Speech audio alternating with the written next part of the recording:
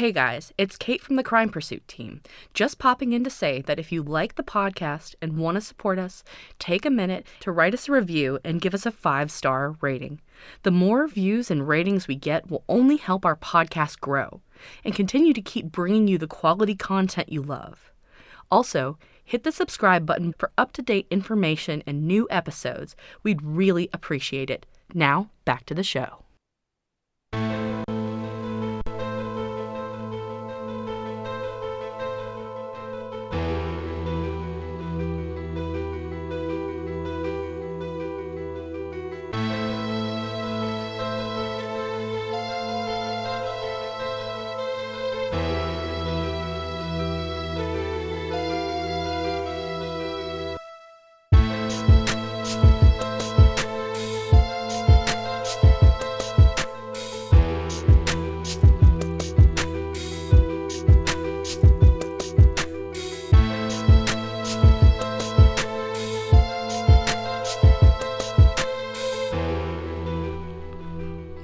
We are back. Welcome to Crime Pursuit Podcast. I'm your host, Ed Bounds, along with Camille Flores. And we don't have a brand new pursuit. We are here with our SVE, Specialist Victims episode. And we got a new case here that we really like for you guys to hear. A young lady that is from the East Coast. Camille, do you want to introduce our new guest? Yes, I do. So our guest, her name is Cindy, and when I first came across this case, it was something that hit close to home a little bit, and I kind of felt a connection with this. So I went ahead and I reached out to Cindy, and we just immediately clicked. We talked, and it was just something that we had a lot in common. And so it was like I was talking to somebody that I've known for a long time. And I really enjoyed speaking with her. And at the end of our conversation, she said, "I wish I could give you a hug." And that meant a lot to me because her story made me very emotional. And she's the sweetest person that I've spoken with. I've spoken with lots of women, and I told her that I changed the word from victim to survivor. And she said, "I like that." And I said, "Yeah." I wanted to change that word. So I usually tell a lot of the women I talk to that's what I've done. But, I'll let her go ahead and kind of tell you her survivor story. But she's just an amazing person. So I'll kind of let her take over and tell you what. Yeah, I remember you was telling me about that. Cindy, welcome to the show. Thank you, guys. Okay, so you heard everything that Camille said. So tell us about your story. Tell us what happened. So I am 25 years old. All of this started when I was around 7 or 8 and went on until I was 11. But then there were also other instances in my teenage years. I have a brother and a sister. My sister married when she was 17 or 18. She got pregnant at 17. And so, I became an aunt at 7 years old, and that was the highlight of my little 7-year-old life. I absolutely adored my niece. So any chance I would get to go spend the night at my sister's house, I would. And her husband would take advantage of me and molest me any chance he could. And I didn't understand that, until I was a little bit older, around the age of 12, that I started to understand what had been going on all those years. So it was pretty consistently about every weekend that I would go stay with my sister, and he would make a point to wake up at the same time that I would, because I would wake up early and go get a bowl of cereal, watch TV or whatever, and pretty much 5 minutes after that he would come out. And then when I was 15, I decided to tell my parents, and they didn't really do anything about it. They were just, obviously they were in shock, but they decided that it wasn't worth telling my sister about because they said that it just wasn't a good enough reason to break up their marriage, basically. It wasn't a good enough reason to break up her marriage? Are you kidding me? Yeah. So another thing to take note is that I am Hispanic, and Camille can relate to this. In the Hispanic culture, it's very typical for things like this to be hush-hush. Like, you don't bring it up. Yeah. Camille, why is that? Why is that in the Spanish community? Many cases we've heard this, that where they said that we have quite a few Spanish women on our show that's saying the same thing. Why is this? Can you explain this? I think it's just that a lot of Hispanic families, especially like old school Hispanics, they think of like, what are people going to say? They're going to be talking about us.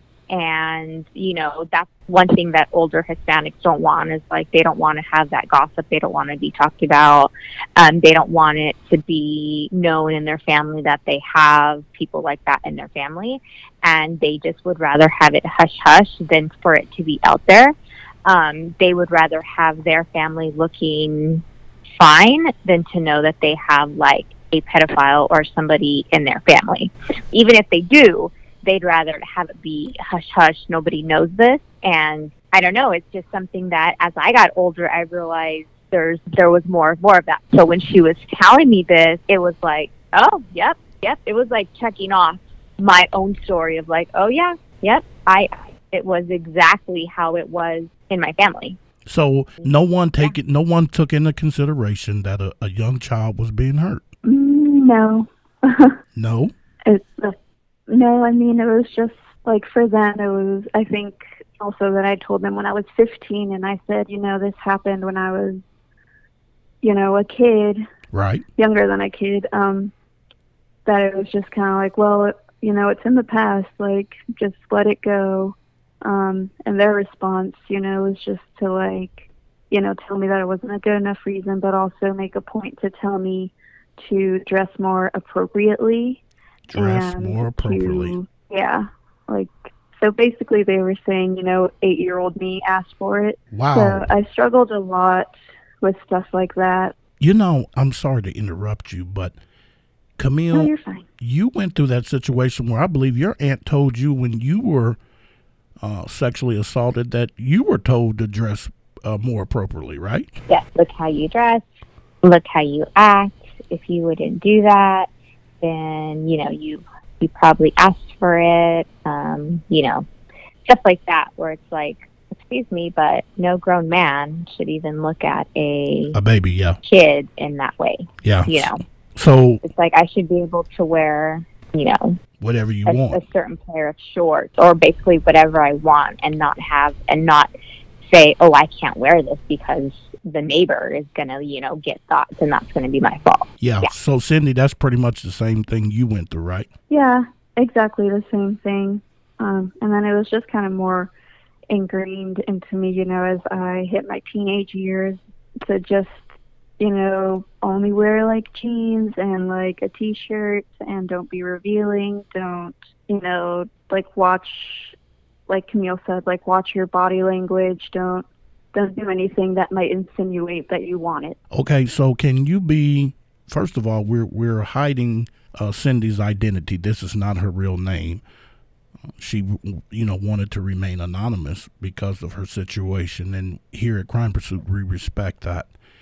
Now, Cindy, can you go in a little detail about how you were sexually assaulted? Yeah, so like I said, he would make a point to wake up around the same time that I would, and he would come out and just kind of like try to strike up a conversation, like, how did you sleep, this and that, and then he would sit next to me and then proceed to just slowly, like, lift me onto his lap. And, you know, as a kid, I just kind of froze, like, I'm supposed to be trusting any adults that's around me.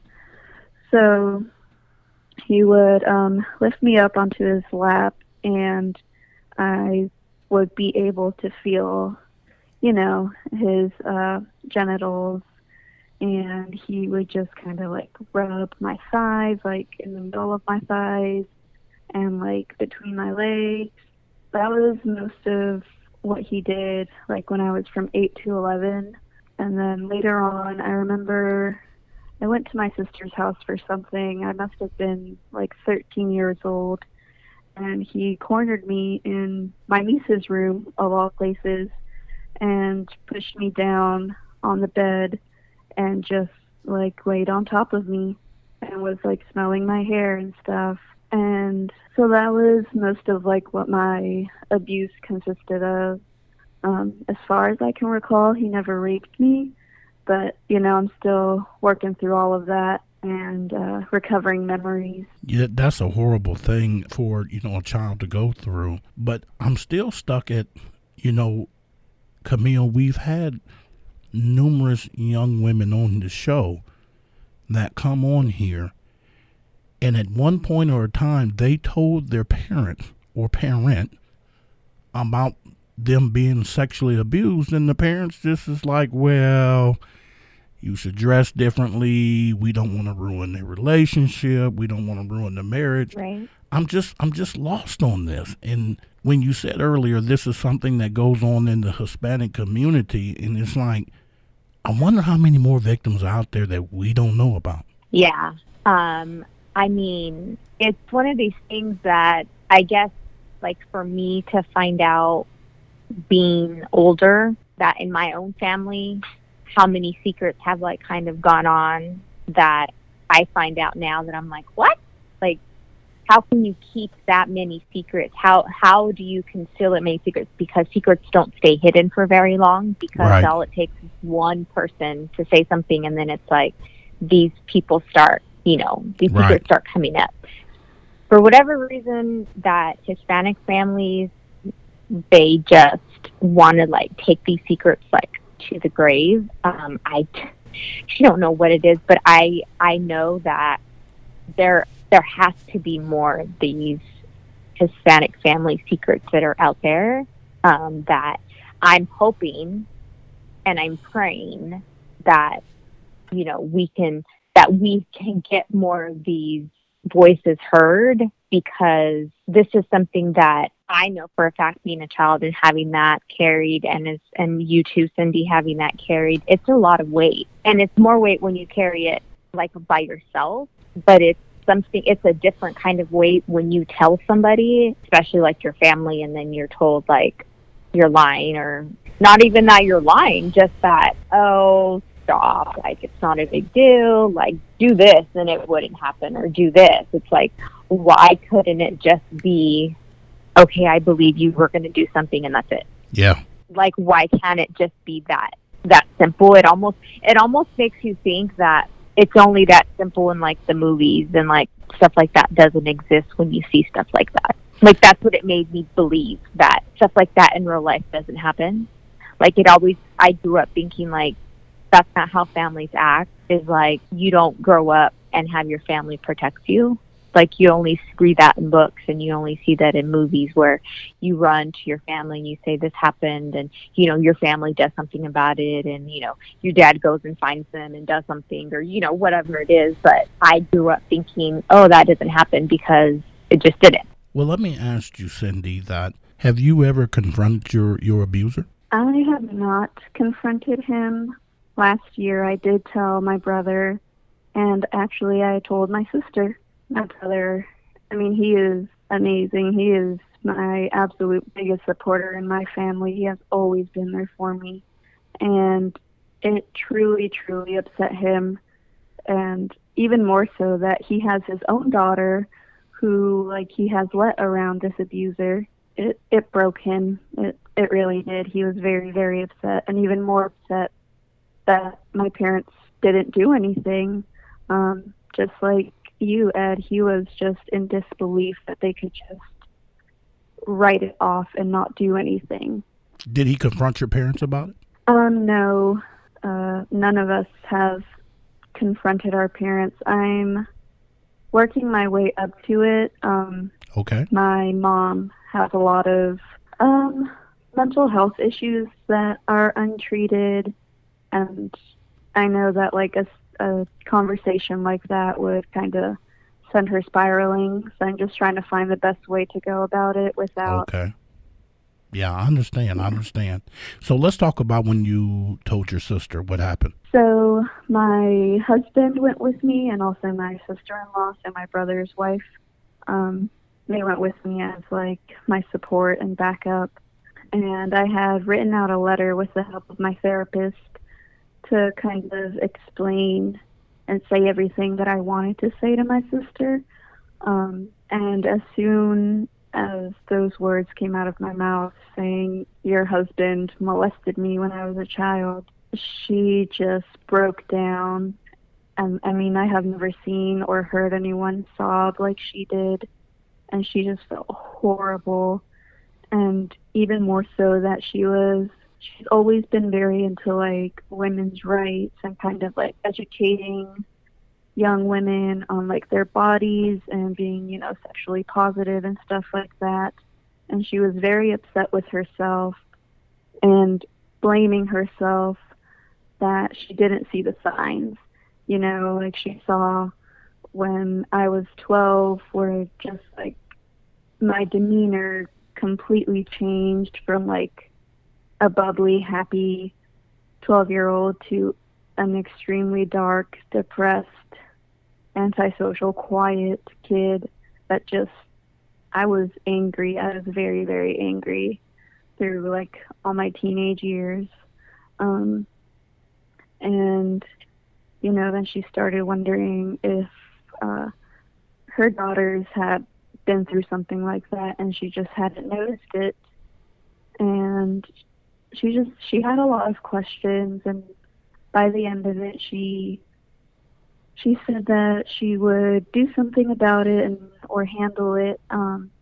But, you know, it's a year later and she's still with him. So I think I've got my answer as far as that goes, you know, that she's going to stay with him. And I discussed that with my therapist when I was getting ready to talk to my sister, and I came to terms with it. But it was still difficult, you know, like in the last year, losing that relationship with my sister, because she and I were very, very close. Like, I went to her for everything. So it's been really difficult getting used to not having, you know, a sister as my best friend. Okay, let me ask you something. Now, you guys were pretty close before you told her, am I correct? Yes. Okay, so after you told her, what was the relationship like then? It's very strained. We don't talk unless we have to. Like, we had an uncle pass away earlier in the year, and so that was, you know, something that like the family had to talk about. So, you know, in instances like that, we will talk. And if like my parents invite all of us over for dinner or something, she will make a point to text me and say, hey, we're going to be there at this time, just so you know, and he will be with us, just so you know. So, I mean, she acknowledges that I'm uncomfortable around him and everything, but for one reason or another, she's deciding to stay with him. And I've learned to respect that decision. And, I mean, I did my part in telling her. And, you know, she's got all that information now. It's up to her what she wants to do with it. So, you know, after this, you done told her what happened. And now you know what you know, and that she is staying with him. Did that, you know, I mean, this is probably a crazy question, but did that personally hurt you? Yeah, it did. Even though I talked over, like, all the outcomes of telling her with my therapist, you know, really having it happen and realizing, like, I'm not as important to her as I thought I was. Yeah, that hurt. It hurt a lot. And up until, like, maybe 2 or 3 months ago, I was still really struggling with that. But now, I mean, I've done all that I can do. And I mean, that's about all I can say about that. She's got all the information, and, you know, it's just up to her and what she wants to do for her life. But as part of my journey to healing, I needed to tell her. I mean, I feel a lot better than I used to after I told her, even though, I basically lost my sister.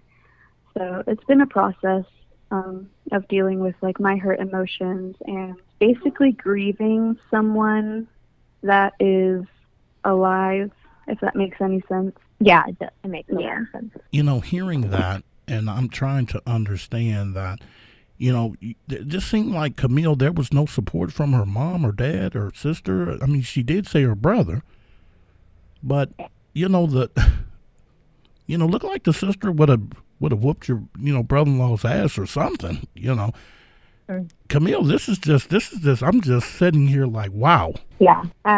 It's when she told me, it's like she's reading a page from my book, because I can totally relate to her, like, to a T. And I know exactly what she's talking about. I know exactly where she's coming from. I don't have a relationship with my sister for the same reason. And it's like, okay, sometimes you kind of see where you stand in people's lives and the people that mean the most to you, no matter what you tell them. So you just kind of learn to kind of like accept things for what they are and who people are. And it took me a long time to accept that. And it is very at first like, okay, it's almost like you kind of know what that person, you almost kind of think you know what that person's going to say before you actually tell them what's going to come out of your mouth. Like you almost think you know what their reaction's going to be. So I understand what Cindy's saying, because I've been there. And that's why I think I connected with her so much when I heard her story. It felt like she was reading a page out of my book. Well, sound like it to me, because it's when I heard that and I said, wow, Camille went through the same thing. So yeah, I completely understand when you said that, reading a page out of your book. Yeah. Yeah.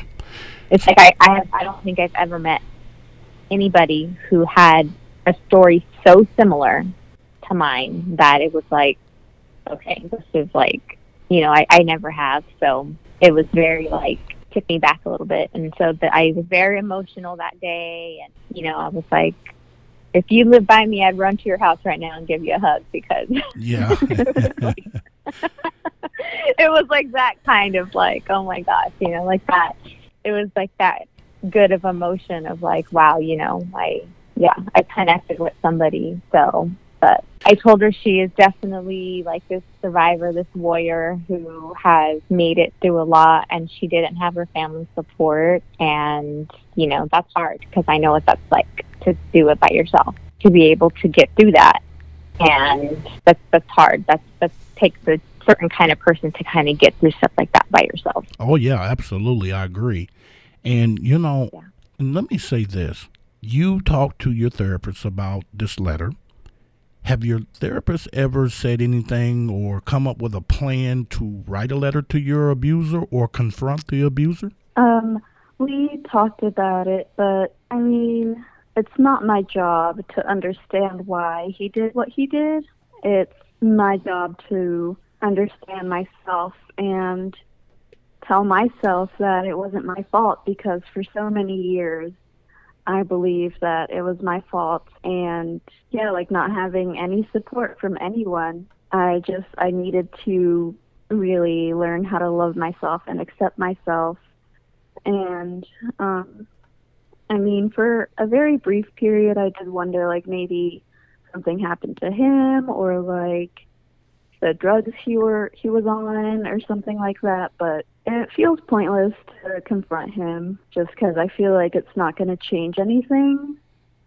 And he went through a period where like he was very involved with his church and stuff. So I worry like that if I confront him, he'll just be like, well, I went to church and I confessed my sins and I'm like a better person now. And that's okay. Yeah, I mean, that's okay that he does that, but still there is the pain that you're left with, though. Exactly. Yeah, so I've spent so long trying to get rid of all that rage and anger, and finally getting rid of that and really finding a way to move forward it just doesn't seem like it would be worth it to confront him, you know, not give him that peace of mind that, like, oh, like, she's coming to me and she wants to talk about it. Like, I don't want him to feel better about it. As horrible Right. as that sounds, you know, I want him to be held accountable for his actions. Okay. So let me ask you, Cindy, what's next? You didn't put it out there. You didn't confront it to your family. Not confront it, but you told them about it. What is next for you? I think next for me is just continuing to kind of develop my own family, you know, that isn't blood related, like my friends and people who have become family over the years. They are extremely important to me just because I never had that support system of a normal, healthy family. And I just want to develop that good support system, especially now that I have a daughter. I want her to have, you know, aunts and uncles that will stick up for her, and like grannies and grandpas and stuff that, you know, God forbid she ever ends up in a situation where she's abused. I want her to have 1,000 people backing her up. Yes. So that's what's next on my list, and just trying to help other people that have been through abuse. I try to be the most understanding and supportive person that I can possibly be, just because you never know what someone's been through, and you might just be that person's saving grace. So I just want to help people and develop a world of love for myself and for my daughter. Great. I want to say to you, Cindy, guess what? You are a survivor. You made it, and even though you went through all those years of pain, you made it, and you did a very brave thing by coming on here tonight to tell your story. That's not easy for people, especially in your situation where most of your family turned their back on you, because that's exactly what they did. When they were told that this happened, he should have been approached immediately. And I'm sorry that didn't go down that way. That doesn't mean that you're less of a human. You are beautiful inside out, and you are important. You are very essential to your husband and your brother and anybody that's in your family. And I'm sorry that you wasn't treated like that with your sister and your parents. Thank you, and thank you guys for letting me tell my story. I was telling Camille that for like the past few months I have been trying to find a way to get my story out there, and so it felt like Camille was just a godsend, and I'm glad that I was able to kind of get this weight off my shoulders, you know, like tell my story and hope that there might be other people out there that can relate, and that it might give them the strength to do what they need to do to find their happiness and their strength and their peace. That's right. Yeah. Camille is amazing.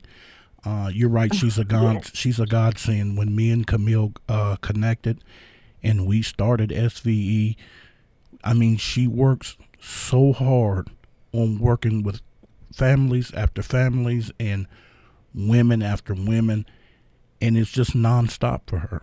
And so, yeah, you're right. She's godsend for you, other women, because there's going to be other women she's going to talk to, just like she talked to you, and to get you to come on this show. There is, I want to say that while we have you here, we have an announcement, and this announcement, it comes at a time because it will help you, and then hopefully this announcement, you will be able to help others, because we're going to bring survivors like you, Camille, and all of the women that we have had on the show, and we want them to be a part of the family. So we are starting a survivors group. Me and Camille had a long talk about it. Our last episode with 4 strong women are going to run the group with us. We're going to be one family, one clique, and we want to invite you to this group. And anybody that you know, Cindy, we want you to invite them as well. Okay? Thank you.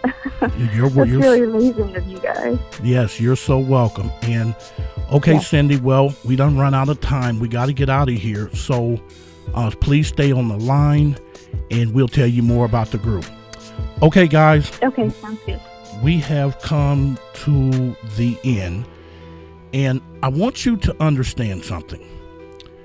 Go to our Facebook page, Crime Pursuit Podcast. We want you to go there, interact with us. Go to our Instagram at Crime Pursuit. Interact with us. Go to our Twitter at Crime Pursuit. Interact with us.